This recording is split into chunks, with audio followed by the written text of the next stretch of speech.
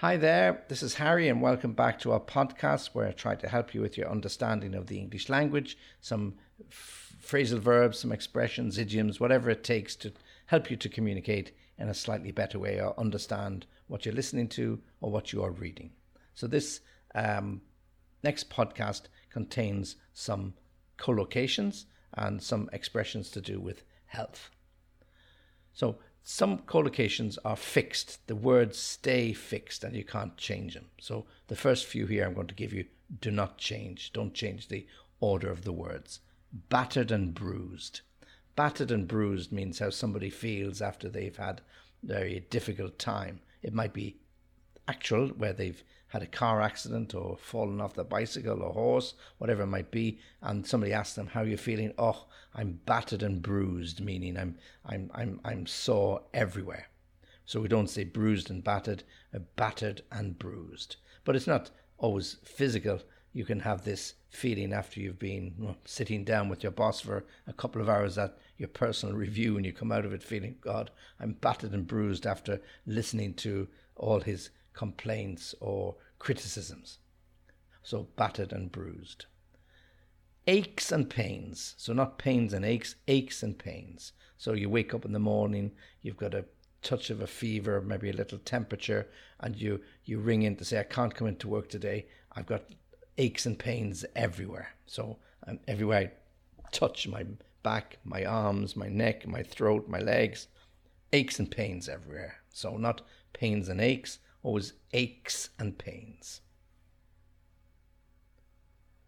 Next one, cuts and bruises. Again, where something physical has happened, you are running in a field, training, and you slip over and you fall into a hedge or fall down a small little hill, and you end up with a few cuts and bruises. So somebody asks you, well, how are you after your little accident?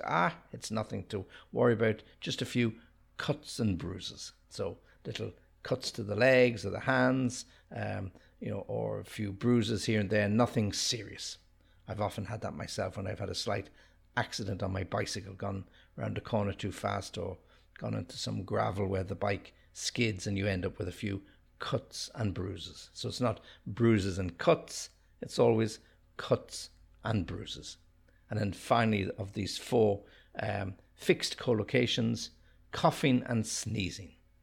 Oh, I can't come to work today. I'm a little bit ill. I woke up this morning coughing and sneezing. In fact, I was coughing and sneezing all night. I think I disturbed my wife. So coughing and sneezing. So not sneezing and coughing, coughing and sneezing. The first signs of man flu, terrible thing, man flu. So the first signs of that, coughing and sneezing. Okay, so let me give you those four again. Battered and bruised, aches and pains, cuts and bruises, coughing and sneezing. Okay, so while we're on the theme of coughing and sneezing, and as this is the season when people get a little bit ill and a little bit sick, we just had some expressions concerning the nose. Okay, so we can have a runny nose, yeah? So it's part of that cold process or flu process. Every time you walk or move or sit, your nose begins to run. So you have to have constant supply of tissues or hankies, paper tissues, napkins to wipe your nose. So you have a runny nose. So when you're describing the symptoms to the doctor, you said, well, what's wrong? Well, I'm coughing and sneezing and I've got a runny nose. So we can get some sprays or something that will try and prevent it. Or if we're feeling a little less polite, we can say, well, I've got a snotty nose. Yeah? And a snotty nose, when you see a little child with a fever and they can't get rid of it and they've got nose problems, you can say, oh, he's got a snotty nose. Yeah? So we always put that emphasis on the S, the snotty nose. It's the same as a runny nose, but it's a little less polite.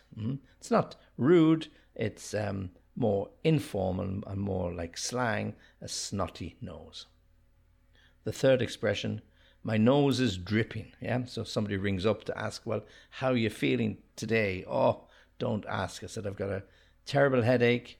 I've got a runny nose. In fact, my nose is dripping. It's dripping like a tap. You know, when you leave a tap running in the bathroom or the kitchen, you get this drip, drip, drip of the water falling. Well, that's sometimes how our nose feels when we have a bad cold. So my nose is dripping, okay?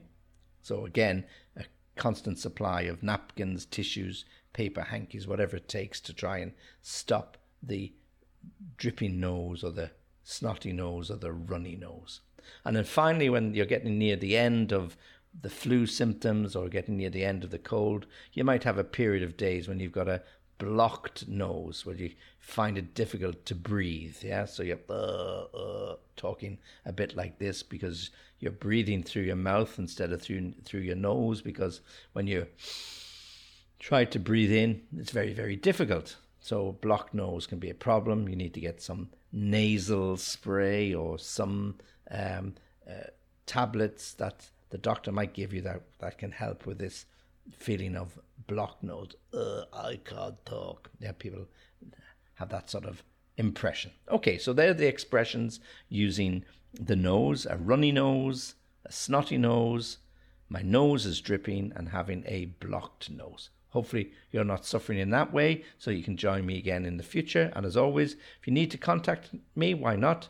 www.englishlessonviaskype.com. And when you get there, get onto the link for my Easy Peasy Club, which is a really good way, a cheap way and great value for you to learn English through pre-recorded lessons with me. So join me on that and join me on the podcast again soon. Thanks for listening.